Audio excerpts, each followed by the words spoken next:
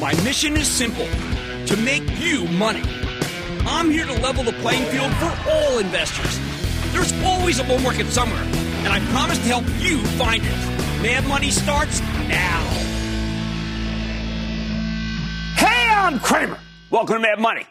Welcome to Cramerica. I'll be one of my friends. I'm just trying to make you some money. My job is not just to entertain you, but to educate and teach, so call me at 1-800-743-CNBC or tweet me at Jim Cramer. Sometimes it's mind-numbing. It seems almost impossible to get a clear read on how the economy's actually doing. Too many distractions, too many distortions, too much ambiguity. Yet you can't stop trying. Including on days like today, where the Dow dropped 324 points, the S&P lost 0.46%, but the Nasdaq advanced 0.13%. Talk about confusion. Unfortunately, little knowledge can be a dangerous thing because there are a lot of false tales out there. I'm going to go over some. Exhibit A. General Motors. Yes, General Motors, the stock plummeted nearly 9% today after reported earnings that laid an egg. Now, looking at that, you might assume GM had a bad quarter. And what's bad for GM, of course, is bad for America. But when I spoke to Mary Barr, the redoubtable CEO, I got quite a different picture. She says demand for her cars is insanely great right now, which is why dealer inventories are at the lowest levels we've ever seen. That does hurt sales, by the way. I mean, you don't have anything to sell. See, the issue is supply. We've talked about this before on the show. There's a critical semiconductor shortage. And it doesn't help that an important Malaysian chip foundry has recently been hit by, yes, of course, a COVID outbreak. Last quarter was a fire in another facility in Japan. I spoke to the head of a large foundry recently, and even though they're going flat out, the demand for auto and industrial chips, which are also known as full-featured chips, not those high-performance chips that they have in data centers, is well in excess of supply. If GM can't get enough chips, they won't be able to make enough cars, which is why the stock is flat on the canvas. I think it represents real value here. More importantly, though, for our purposes, to divine the true course of the economy, that's what I'm trying to get at here. The weakness in the stock, it tells you nothing, absolutely nothing about the broader economy. And that's what we need to know about. Housing market, punches above its weight. What can we do? Examine. I can't recall another time when things were this strong. I'm conscious that the housing stocks don't reflect that strength, but I think the stocks can be too low. The home building business is incredible. There's almost no supply, lowest in 20 years. But, again, the excellent sales don't tell the whole story. The truth is mortgage rates are abnormally and absurdly low, making homes much more affordable than they would be otherwise. Right now, the 10-year Treasury currently yields less than 1.2%. Many mortgage brokers are backed up to the hilt to meet demand. Try to get them on the phone. Plus, people keep fleeing the cities for the suburbs in the country. I expect that the counter-urban exodus to continue now that all these COVID variants are spreading like wildfire. The Delta variant is running rampant. So densely populated areas like cities are the most dangerous places to be. When you factor all that in, the strength in housing might not be telling you as much about the economy as it normally would. All right, you might want to look at the hottest stocks. Sometimes they can help you make a judgment. So how about today? Good luck. Today, Robinhood, yes, the stock, not the broker, and AMD, yes, the semiconductor company, were smoking hot, both up gigantically. Yet these rallies have little to do with the fundamentals. They're a function of the system totally breaking down as younger investors seized control of both stocks and sent them, yes, to the moon, proverbially. This is one of those times when the hottest stocks are full of sound and fury, signifying nothing except that they're meme stocks. More on that later. Hey, maybe the retailers, right? Well, that's another mixed signal. I highlighted the strength in watch last night. That's my acronym for Walmart, Amazon, Target, Costco, and Home Depot. Usually that's a sign not of optimism, but of short-term pessimism about the virus. These are lockdown retailers. You buy them when you think the pandemic's getting worse, not better, and we're going into harder times. Well, then there's travel. Mixed picture. We've seen the TSA numbers getting better for the airlines. Booking Holdings reported a terrific number tonight. The cruise lines are telling you that bookings are up huge. For example, today, Royal Caribbean said that its book load factor is within the average historical range. Customer deposits have increased by 28%. But what kind of promotion is Royal Caribbean offering on those promotions? I mean, what is going on there? Are people paying full boat for tickets? And what happens if protective measures break down here with the virus? Okay, so let's try another. How about the not-so-hot employment number from automatic data processing this today? I don't know what that's worth. Remember, the expanded unemployment benefits are about to expire at the end of the summer, which should result in a very different kind of labor market. And that's something Lyft talked about on their conference call last night. They got a driver shortage now, but they expect it to go away very soon. Uber said the same thing tonight about the driver shortage. All right, so we've exhausted everything. What does work? What is a true barometer of the next 6 to 9 months, which I regard as a classic investment horizon? Well, in the last few days, we've gotten a windfall here. We've heard from all of the major shopping-related real estate investment trusts, the REITs. Now, these companies have a lot on the line. They and their tenants need to make not short-term commitments based on COVID, okay, but longer-term commitments based on everything. And these companies are telling us that they are going pedal to the metal right now in terms of signups. It's one of the best environments in history for retail real estate. From Kimco for strip malls, Tanger for factory outlets, Simon Properties for malls, Federal Realty for shopping center. Well, it's all good. As a matter of fact, Federal Realty, the kingpin of shopping centers, just reported this very evening and gave you another fantastic beat and real big raise. CEO Don Wood noted, quote, our team delivered an outstanding quarter exceeding all of our internal forecasts, end quote. And when I looked at those numbers tonight, I was saying, wow, things are good.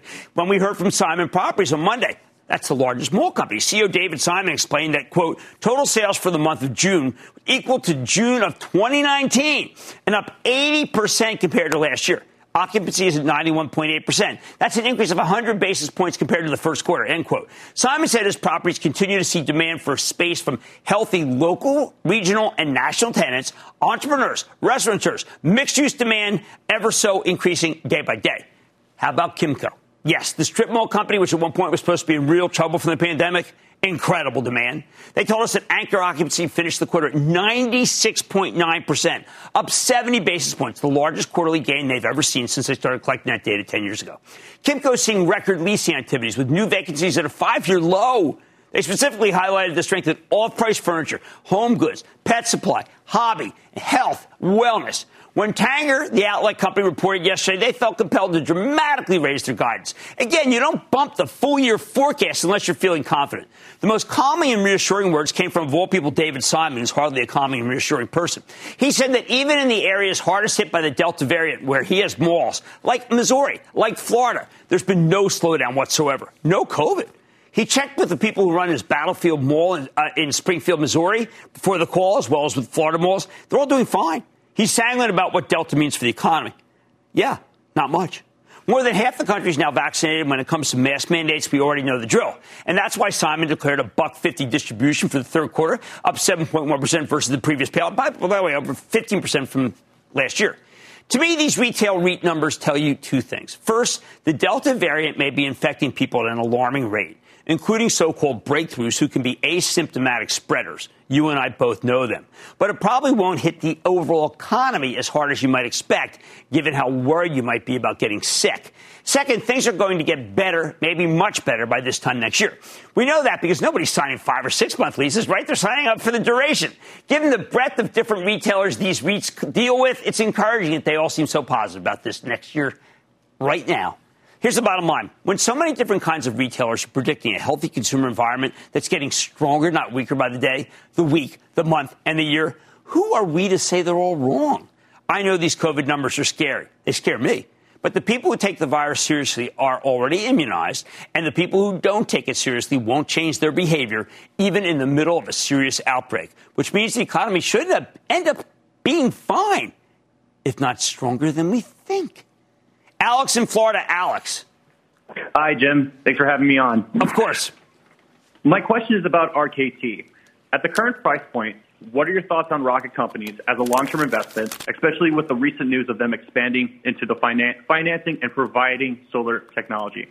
Well, I just think they're going to have a hard time. The competition there is so difficult. I just don't know, even though I think the world of Rocket, I just think the world of them. There are other companies gunning for them, including companies that have come on our own show and said, listen, we are going to make it so they lose a lot of business. And so, therefore, I find it difficult to recommend the stock. All right, sometimes, guys, it is really hard to get a real read on the economy, but you have to do that to be able to invest. And there's one sector that gives us a pretty darn good sense of what's going on right now, and that's the shopping-related REITs. Those numbers indicate the economy is not as bad as many people think. On Mad Money tonight, Kathy Wood, I know you're interested in what she's up to. She has her sights set on an under-the-radar software player. So could an investment in this stock put you on the path to profitability? I'm digging into, not telling you, it's a tease. Then the industrials came to play this earnings season. And while Wall Street has rewarded many of the winners, there's one left that's going unnoticed. I'll reveal the name and share what you need to know. And Devon Energy was the second best performer in the S&P for the first half of the year, but its stock fell today after earnings. Could it get back on track for the second half? You know I'm starting to warm up to some of these companies that are coming down. I've got the exclusive with the CEO. Stay with Cramer. Don't miss a second of Mad Money. Follow @Jim Cramer on Twitter. Have a question? Tweet Cramer. #MadTweets. Send Jim an email to madmoney@cnbc.com or give us a call at 1-800-743-CNBC. Miss something? Head to madmoney.cnbc.com.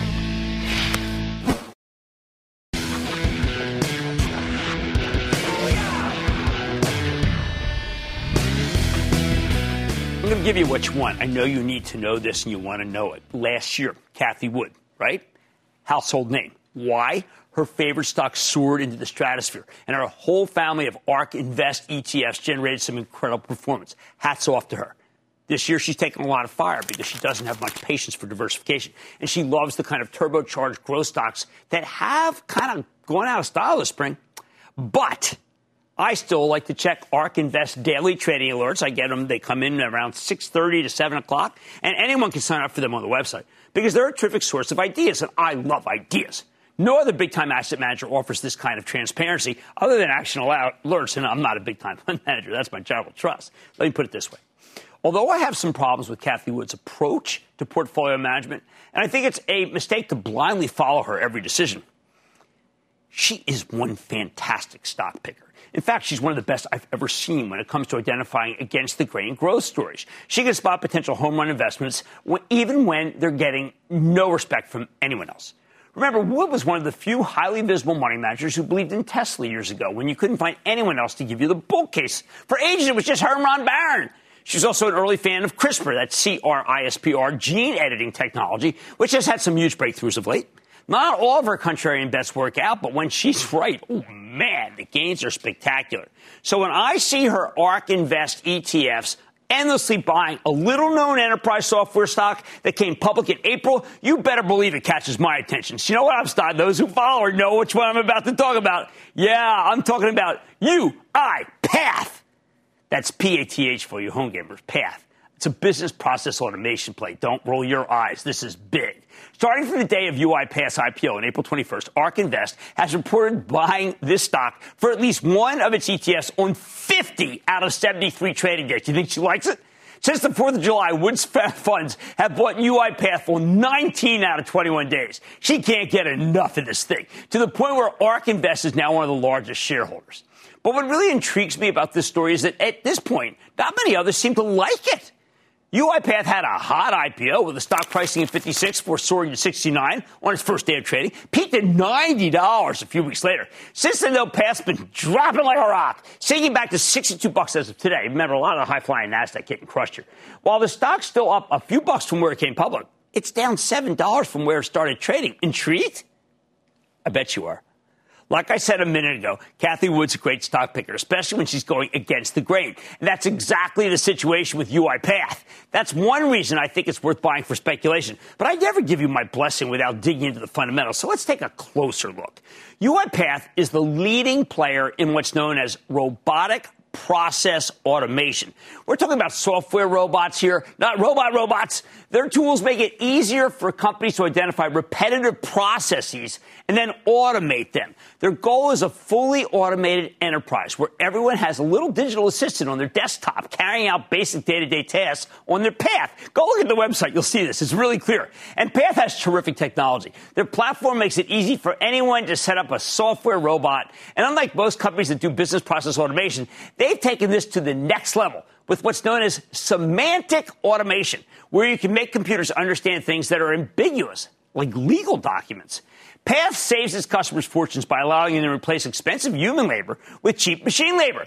And they keep finding new ways to deploy their technology. 4 years ago, 75% of their use cases were in finance and accounting. Now those two areas represent just 35 to 40, with a lot more exposure to healthcare, telecom, retail, and the public sector. Why don't we go over the numbers so you kind of get comfortable here, or uncomfortable, frankly. Like pretty much of all of Cathie Wood's favorites, UiPath has a terrific growth story. In their 2021 fiscal year, which ended this January, the company delivered 81% Revenue growth. Most recent quarter, sales growth slowed, if you can imagine, to 65%. That's hardly slow. That is really still very, very good. Meanwhile, they've been steadily growing their annual recurring revenue. That's what a lot of people want to measure growth by because it's kind of an annuity stream by 64% in the latest quarter, exactly what you would want from a cloud software play. At the moment, UiPath is not particularly concerned with profitability. They've got an enormous growth opportunity, so they're pouring money back into the business. Even so, their operating margin managed to turn positive this past quarter. I find that very impressive. More importantly, these guys have a land and expand strategy. Once they get in the door to a given client, they try to sell them a lot more software. How do you judge the success of that kind of strategy? Well, you look at what's known as the dollar-based net retention rate. Anything over 100% means they're winning new business from existing customers. Anything below 100% means they might be losing business from existing customers. UiPath's at a staggering 145%. They're also bringing in lots of new customers. The total count went from less than 8,000 in January to more than 8,500 in April. But if this thing is so good, why can't UiPath seem to get any love here? The stock got obliterated in June, and it spent the last few weeks bouncing along the bottom. While Cathie Wood's buying it hand over fist, not many others are following her example. Let's get some theories about why that might be. Okay, first, the robotic process automation space is increasingly competitive. UiPath's up against some smaller pure plays, but the real issue is that some larger software companies have gotten into this business too. Last year, Microsoft bought a company called SoftMotive, and they made its software automation program free for all Windows 10 users back in March. Meanwhile, SAP, Salesforce, ServiceNow offer some form of automation services, and you can also get more specialized industry-specific tools from Workday, Appian, or Coupa Software. Basically, even though UiPath's in a great business, there's a concern that someone with deeper pockets will take it from them. Second, the thing, even though it's come down, it is expensive. UiPath's trading at 28 times next year's consensus sales estimates. I always have to emphasize this. Not earnings, but sales. That's about normal for top-flight enterprise software plays in this environment, but there's no denying it's pricey, especially for a company that hasn't proven itself yet. Which brings us to reason number 3. When UiPath reported its first quarter as a publicly traded company a couple of months ago, the results were good, but they weren't good enough. Investors wanted Path to knock it out of the ballpark. Instead, they got basically an inline set of numbers, and that's why the stock tumbled nearly 10% in response. Good, but not great. Now, when Wall Street looks at UiPath, it sees, indeed, nothing special. But Cathie Wood, who's got better eyesight than everybody, clearly thinks this automation software play has something going on for it. And after doing the homework, I got to tell you, I agree with her.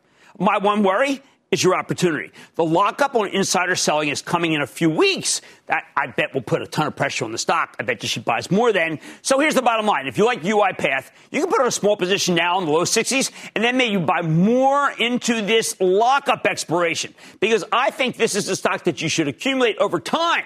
Exactly like what ARK Invest's been doing on an almost daily basis. Stick with Cramer. DuPont fell after reporting a top and bottom line beat. Is the stock's drop a sign of underlying issues or a mere misunderstanding? Cramer's digging deeper into the numbers and laying out a long-term bull case for the stock. Next.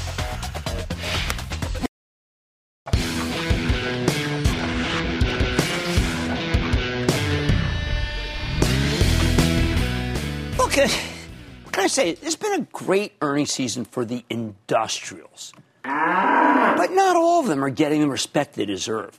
In particular, I think Double D, DuPont, is getting short shrift. I want to change that right now so you can see the opportunity in the industrial bargain bin before it disappears. And if we have a couple more bad days, like for the big industrials, as, by the way, our two technicians said would happen on Monday and Tuesday. Yesterday morning, the specialty chemical maker reported an excellent beat and raised quarter. I saw it around 6:15. I said, oh, terrific top and bottom line beat, raised guidance. One that I judged, I figured the stock would be up a couple of bucks at least. But it didn't seem to matter one bit. The stock actually fell 26 cents yesterday. And then another 13 cents decline today. It's trading like management delivered a total nothing quarter. They raised their full-year earnings forecast by 60 cents, for every sakes, and it still went down. On any other day, this thing would have been up at least $1, but it was a soggy session for the industrials in general yesterday, and DuPont in particular. And again, the industrials did not do well today. To me, this whole thing's gotten ludicrous. What's the problem? I think Wall Street fundamentally misunderstands that there is a new DuPont. This thing trades like it's just some sort of basic materials or commodity chemicals play, which is why it's still trading well below its highs from early May, as is many of the commodity chemicals companies, even though the story keeps getting better and better. In reality, the new DuPont is what's known as a specialty, not commodity, but specialty chemical maker, one that's much more proprietary than the basic material stocks. More than that, it's a long-term valuation creation play, one that's led by the bankable Ed Breen, who was reinstalled as CEO roughly a year and a half ago after the new DuPont underperformed in the first year following the Dow-DuPont breakup. And he didn't like that. That's one of the reasons why we own it for my charitable trust. You can follow along by joining the ActionAlertsPlus.com club. We've been behind Breen the whole way. Remember, Ed Breen is the original architect of this DuPont. He was the CEO of the old DuPont, where he spearheaded the huge merger with Dow Chemical, combined all their businesses, then broke them up by end market into a commodity chemical play, and that's the new Dow, which is a terrific company, an agricultural play, Corteva, another good company, and then a specialty chemical company, and that's the one we're talking about, DuPont. Now, Breen's got a phenomenal track record of bringing out value. This is the kind of thing he does. He used the same strategy to unlock value at the old Tyco International. I thought it was going to go under. He took over the company in 2002, disastrous reign of his predecessor, Dennis Kozlowski. When Breen stepped in, Tyco was in free fall. But he quickly righted the ship first and then orchestrated one of the most successful and lucrative set of breakups in history. How lucrative. The last time we ran the numbers on all the Tyco spinoffs was about 5 years ago. By then, Breen's leadership had given shareholders a 960% return in less than 15 years, though he was only running the company from 2002 through 2012. We thought that was a decent extrapolation. It's a fabulous track record. So what's he doing at the new DuPont? Since retaking the reins roughly 18 months ago, Breen's taken a similarly active approach to managing the company's portfolio by dumping non-core businesses and making acquisitions in attractive end markets. Last September, he sold DuPont's trichlorosilane, and it's an arcane business that devolves silicon into stuff that the semiconductor companies can use, and an equity interest in a joint venture with Hemlock Semiconductor for $725 million. This represented a significant chunk of the company's non-core businesses, lower margin, slower growing, hodgepodge left over from the Dow-DuPont combination. What else? At the end of 2019, DuPont announced a deal to effectively sell the nutrition and biosciences division to International Flavors and Fragrances for roughly $7.3 billion in cash. That deal closed earlier this year, and Breen used the cash from these divestitures to pay down debt and make bolt-on acquisitions in higher margin areas with better growth. That's what you want. And thanks to these moves, DuPont now has one of the cleanest balance sheets in its group. Just as important, they've also made some smart acquisitions. Back in March, we learned that DuPont's buying Laird Performance Materials for $2.33 billion. This company makes performance materials that manage heat and protect devices from electromagnetic interference. Hey, that gives DuPont the exposure we want to 5G, the Internet of Things, high-performance computing, and most importantly, electric vehicles. And remember, the old DuPont didn't have anything like this. With the Laird deal, the new DuPont could have more than $300 worth of content in your typical electric car or truck. That's what we're looking for. In short, this is a higher quality company than Wall Street seems to recognize, but they haven't done the homework. Which brings me to the quarter DuPont delivered yesterday morning. Any way you slice it, business is booming. DuPont posted much better than expected sales, up 26% year over year, not to mention a 12-cent earnings beat off a 94-cent basis. Breen called out, and I quote, continued positive momentum in almost all of our key end markets, including semiconductors, smartphones, automotive, and residential construction, end quote. The new DuPont has three divisions, electronics and industrial, that was up 17% organically. Water and protection, 11% organically. Finally, the big winner, mobility and materials, that grew up 55% year over year, thanks to a 42% increase in volume, 13% increase in price. And those are the numbers this business put up in a quarter where it had serious supply constraints. More importantly, DuPont gave you just fantastic guidance. Not only did they forecast higher than anticipated sales and earnings for the current quarter, they also raised their full-year outlook substantially. Management's now talking about 424 to 430. Hey, analysts are only looking for 376. About half of that gain comes from a change in how they report amortization. But even when you back that out, we're still roughly 25 cents better than expected. Even if you gave these additional earnings a fairly low multiple, that should push DuPont up to higher levels. What else can I say? DuPont's core end market's on fire. They're dealing with higher raw material costs, but they've been able to pass those costs on to their customers by raising prices. Price hikes are sticking. Oh, and they bought back $640 million worth of stock just this quarter, retiring $2 billion in debt, too. The one thing Wall Street truly disliked this quarter was the not-so-hot free cash flow number. Maybe that's what caused the problem. But management was adamant that the situation is going to improve in the second half of the year. Ed Breen's bankable. I think you got to believe him. I think if anyone in this business has earned the benefit of the doubt, it is indeed Ed Breen. The bottom line, DuPont just reported a great quarter. Stock did nothing because Wall Street just doesn't understand the story. So they don't give the company enough credit for the fact that Ed Breen's strategy is paying off. With this stock currently trading at a meager 17 times this year's earnings forecast, I'm pronouncing DuPont a bargain. Chris in Florida. Chris. Booyah, Jim. Booyah, Chris. Jim, before I ask my question, I just want to say I'm an Action Alerts Plus club member. Love the club. It's terrific. Love the conference calls with you and Jeff. Thank you, man. Jeff works out. We work our butts off. We had a good call this morning. And I appreciate that. I appreciate you for joining the club. Thank you. What's up? It's terrific. Thank you. You've enabled me to provide my family's financial independence. Wow. And not only that, do more for charity than I've ever been able to do. Well, so that's thank you. The goal. Thank you very much. Thank you. Twin goals, Thank education you. and charity. Thank you. How can I help? So my question, this isn't a club holding, but it's an old company that's sort of a new company. It's sort of a slimmed down version of itself after a divestiture. They are pretty much the leader of the LTL trucking business. Okay. My question is on XPO. Look, Brad Jacobs runs XPO. He's amazing. And by the way, the other one, the GXO, we had them on too, the logistics spinoff. They're both good. These are terrific stocks. The charitable trust owned XPO. We made a fortune. It should have held on to it, but you can't look back at the gains. Only to critique the losses. Thank you for the kind words. Jerry in Missouri. Jerry. Jim, thank you for all you do for us home gamers. No problem. Thank you. I'm a member of Action Alerts Plus Club. Thank you. I've made really nice profits in the past. I'm interested in your opinion on Boeing, which seems to be range bound. It is, but I've got to tell you, they're sending a plane over to China to maybe get certified. A Boeing order from China would take this stock up 25 points. So let's hold on to it.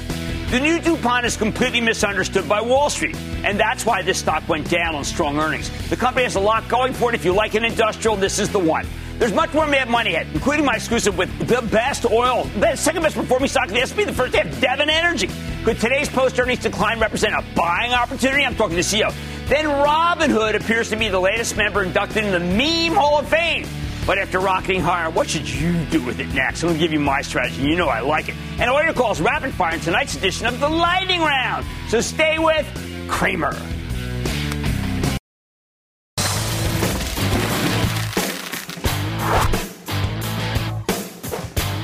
By surprise a month ago when I saw that Devon Energy, a seemingly run-of-the-mill oil producer, was the second best performer in the S&P 500 for the first half of the year. But I didn't understand that the new Devon is very different from the old Devon. Earlier this year, the company completed a merger of equals with WPX Energy and installed WPX's CEO, Rick Muncrief. Now, that's pretty interesting. Remember, he was the smaller company CEO as the new CEO of the combined entity. Since then, he's been focused on generating cash flow and returning capital to shareholders. That's a new thing for oil companies. See, the new Devon now has a premium position in the best part of the Delaware Basin, one of the hottest areas in the Permian. But what really sets this one apart is its fixed plus variable dividend.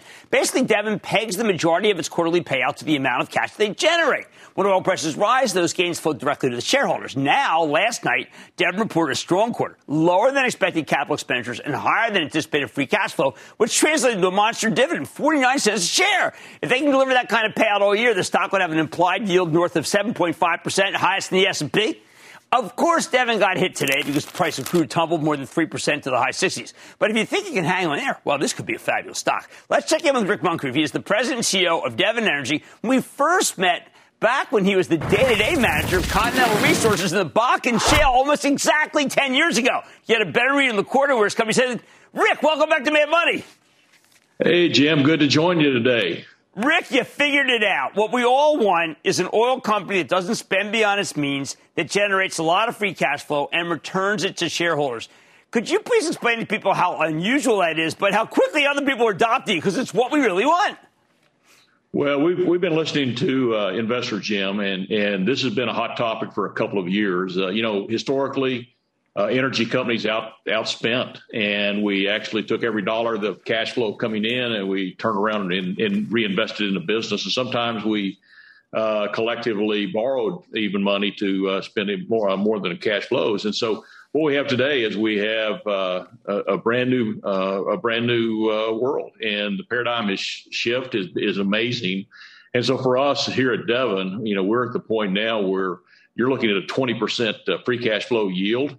And we are returning that to shareholders. We've not only implemented the variable dividend concept where we have a fixed dividend plus the variable dividend, but we've also paid down year to date already $1.2 billion of debt. So very, very thoughtful in our approach to the business these days. At the same time, you have got some of the most premier properties in this country, correct?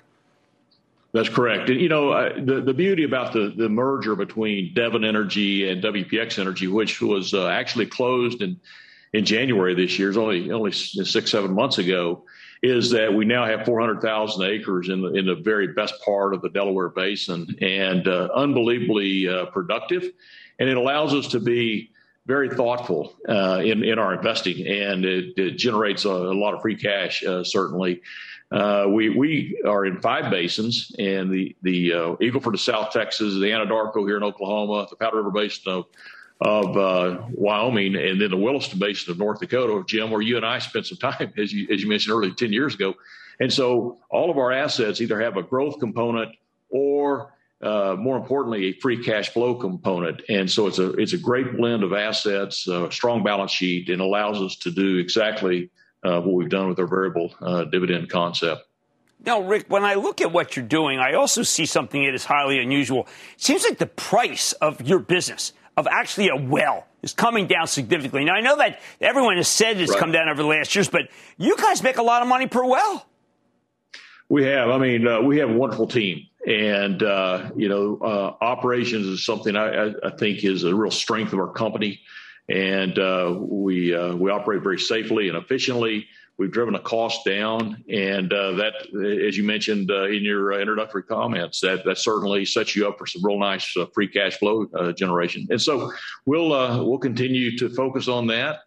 And we've got a very capable organization, and I can't be more pleased with how the merger is come together. All right, when I met you 10 years ago, I thought that the Bakken was going to be good. You told me it would be good, but you gave me an image of a country that actually had a lot more oil in it. And I've run with that for a decade. Right. You turned out to be probably the most right of anyone I dealt with. What do you think is the status now of the United States in oil? Well, I think we're in a really nice position, Jim, to be honest with you. And if you'll recall back to that conversation of 10 years ago, I recall the look in your eyes when I mentioned that North Dakota was actually going to pass Alaska in production, and that seemed unfathomable at the time. But we just saw that the resource was there, and we have the capabilities as an industry to change the game, and that's happened. And now, if you fast forward, New Mexico is now where we're at in the Permian Basin is now the number 2 crude oil producer in the nation. So New Mexico has even surpassed North Dakota. And, when you look at the future, I think it looks really quite strong. And we're convinced that some of the cleanest barrels will be produced here in the U.S., not only on land, but offshore here in the U.S. So it really makes you feel good, I believe, about the future of American oil and gas. One last question. You told me back then, look, we got to be more careful. Too much methane coming out. Not being careful enough. American people don't want that. I didn't understand any of that at all. Obviously, we're better now than we were then. Well, we are. And, I use the analogy sometimes when you're in a growth period like we've been in the oil and gas sector, it's similar to a highway expansion where you're going to go from 2 lanes to 4 lanes. Sometimes you just have to be patient to get the infrastructure built out, get that construction behind. And I think that's where we're at as an industry. And so I'm very pleased. We still have some work to do, no doubt about it. We're going to continue to drive down emissions as a sector. I know we are as a company. And we've got some short-term targets, some mid-range targets, and some long-range targets of what we're going to do here at Devon Energy, and feel very good about the future. I also get excited about what we're doing with our LNG exports, Jim, on natural gas. Not only we now can export crude oil, but we can also export natural gas, and that's going to replace some of the dirtier fuel sources that we see around the globe. And that's a really good thing. So when we're exporting 11 BCF a day from here in the U.S., we're exporting up to 7 Bs a day into Mexico, which is going to help our neighbor to the south in a huge way, not only from an economic perspective, but equally, or if not more importantly, from an environmental perspective. Well, it's a great story. I did start to feel that oil was uninvestable, and then people like you came through and said, you know what, we're going to get our act together, and we'll be good citizens, and boy, are you ever. I want to thank Rick Muncrief. He's the president and CEO of Devon Energy, true visionary in this industry. Thank you so much for coming on the show, sir. Yeah, great to talk to you, Jim. Thank you very much. As always, thank you. Stick around. May I make a suggestion? I would stay with Cramer. The lightning round is coming up next.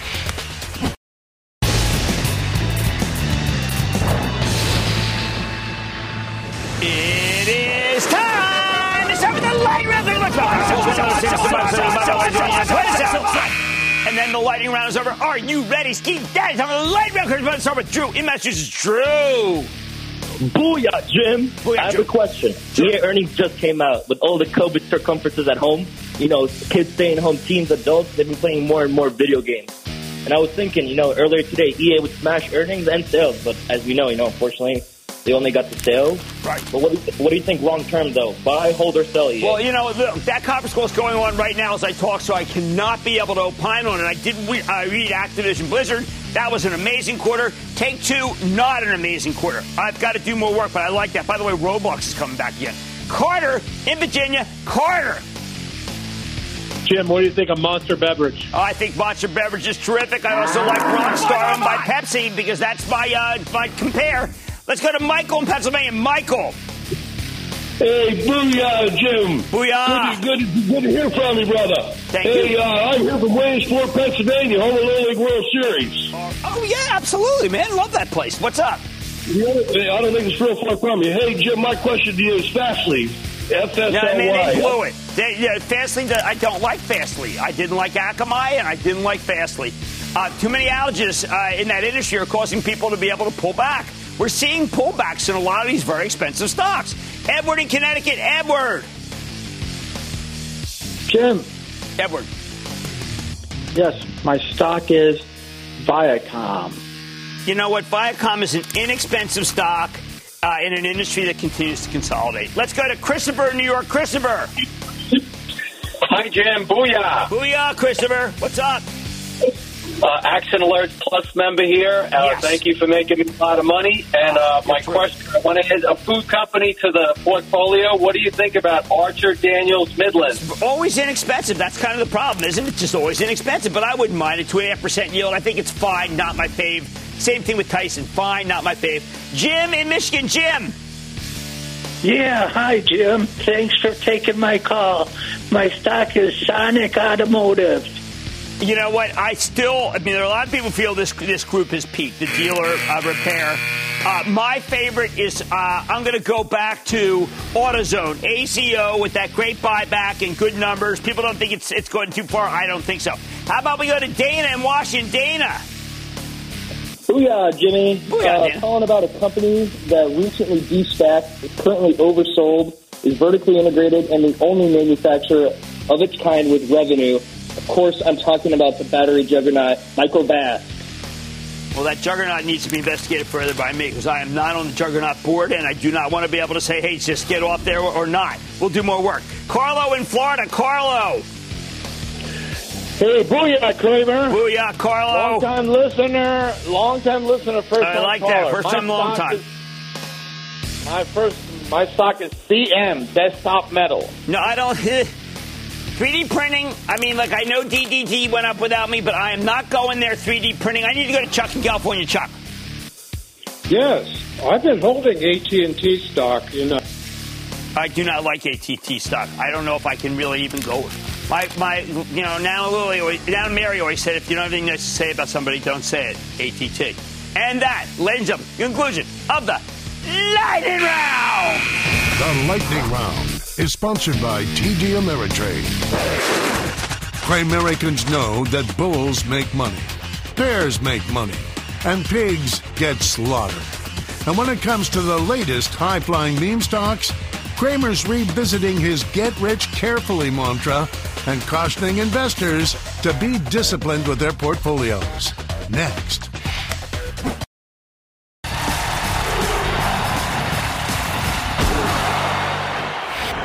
All right, David Faber checked me this morning when I was caught in the act on Squawk on the Street. You see, I was being too exuberant. Maybe because I was so excited that he's hosting Jeopardy all week. So when Robinhood, the stock, got halted for volatility, too many buyers, not enough sellers, I was gleeful that you were getting a double from where it came public last week.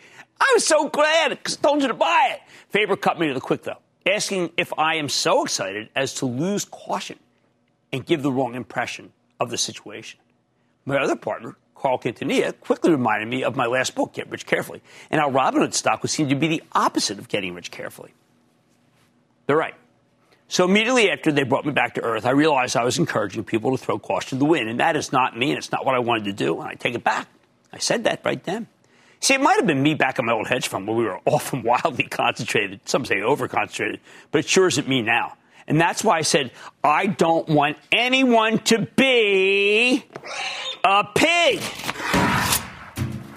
Many Robin Hoodies got stock in the IPO, and I applaud that, okay? I urge them to sell something right here, okay? Right now.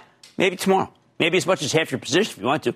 So that you could recoup the original investment and play with the house's money. That's the holy grail. At the very least, I beg them to take off enough to go buy a cashmere sweater, like my mom would always do when we went to the casino or the racetrack. Right here. Right here. Time to take some off the table. Of course, we have a big megaphone, and Robinhood is a sliver stock. They only offered a small chunk of shares in last week's deal, which makes it very volatile. So the darn thing quickly backtracked some 30 points after I said it. It was at 85, and then boom, right down. But then a midday rally brought it back to 70, where you got another chance. It's okay, too, especially if you bought more when the stock broke the print, as I advised you to do on Monday. If you got this one in the 30s and you haven't sold any yet, you're a pig. I recommend you ring the register on part of your position. I'm going to repeat that. You're a pig. But I also advise holding on to some of it. Why? Because people keep counting out CEO Vlad Tenev. They think he's just a tech guy with a solid app. In reality, he's an apostle of investing to the 22.5 billion people who opened an account with Robinhood, many of them coming in after the GameStop debacle at the beginning of the year, where they had to restrict trading because they didn't have the correct controls. While that angered many people, it didn't stop the relentless tide of new users who love that Robinhood lets them trade for free with an easy-to-use app. Buying stocks has never been so painless. I took a lot of heat last week when I kept urging people to buy Robinhood and suggested it could become a meme stock, shorthand for the names that are loved beyond reason by a cadre of younger investors who just post endlessly on Reddit. These people are attracted to stocks with huge short positions. When you do enough damage to the shorts, of course, they can be forced to buy back the stock in question against their will.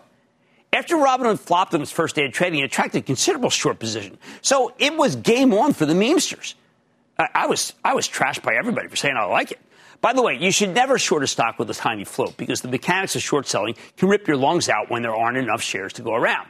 Now, meme stocks are easy money on the way up, but as we've seen with GameStop and AMC of late, you have to take profits when you still have them by selling gradually on the way up. The memesters just don't have enough money to keep all these meme stocks flying higher, hence why GameStop and AMC have been dropping like stones. That money's now flowing into Robinhood. And I don't want you to be a pig about it. Third time I mentioned pig. Doesn't matter how much you love this one. Discipline always trumps conviction, people. And discipline says you need to take something off the table when you've got an 80% plus gain in 2 days. Just half. I'm not saying all. Half. That's also why we peeled off some advanced micro devices. A stock we have long championed, the Cramer fave chipmaker, became an overnight meme stock. Okay, so what happened? What happened here? AMD's in the process of acquiring Xilinx with a big chunk of stock in a deal that could close sometime soon. Normally, you've got an entire industry of what's known as merger arbitrage funds who short the acquirer, in that case it's AMD, okay, and buy the target Xilinx because in a stock-for-stock deal, the prices will ultimately converge. But there's a problem with that playbook. Many arbitrageurs dislike buying high-dollar value stocks like the $144 Xilinx because if the deal breaks down, they'll be crushed. So now they're rolling back their positions, selling Xilinx and buying back AMD. The meme guys see this and they want to crush the hedge funds that are doing this trade, which is why AMD jumped more than 5% today, as, once again, the hated shorts had to scramble to cover because the memesters forced their hands. I just hope the Wall Street bettors, the memesters, remember to take something off the table and go buy that nice cashmere sweater. These gamblers just don't have enough money to keep the AMC, AMD, GameStop, and Robinhood balls in the air all at once. Somebody or somebody's got to lose. Do not let it be you. I like to say there's always a bull market somewhere. Promise try to find it just for you right here on Mad Money. I'm Jim Cramer. See you tomorrow.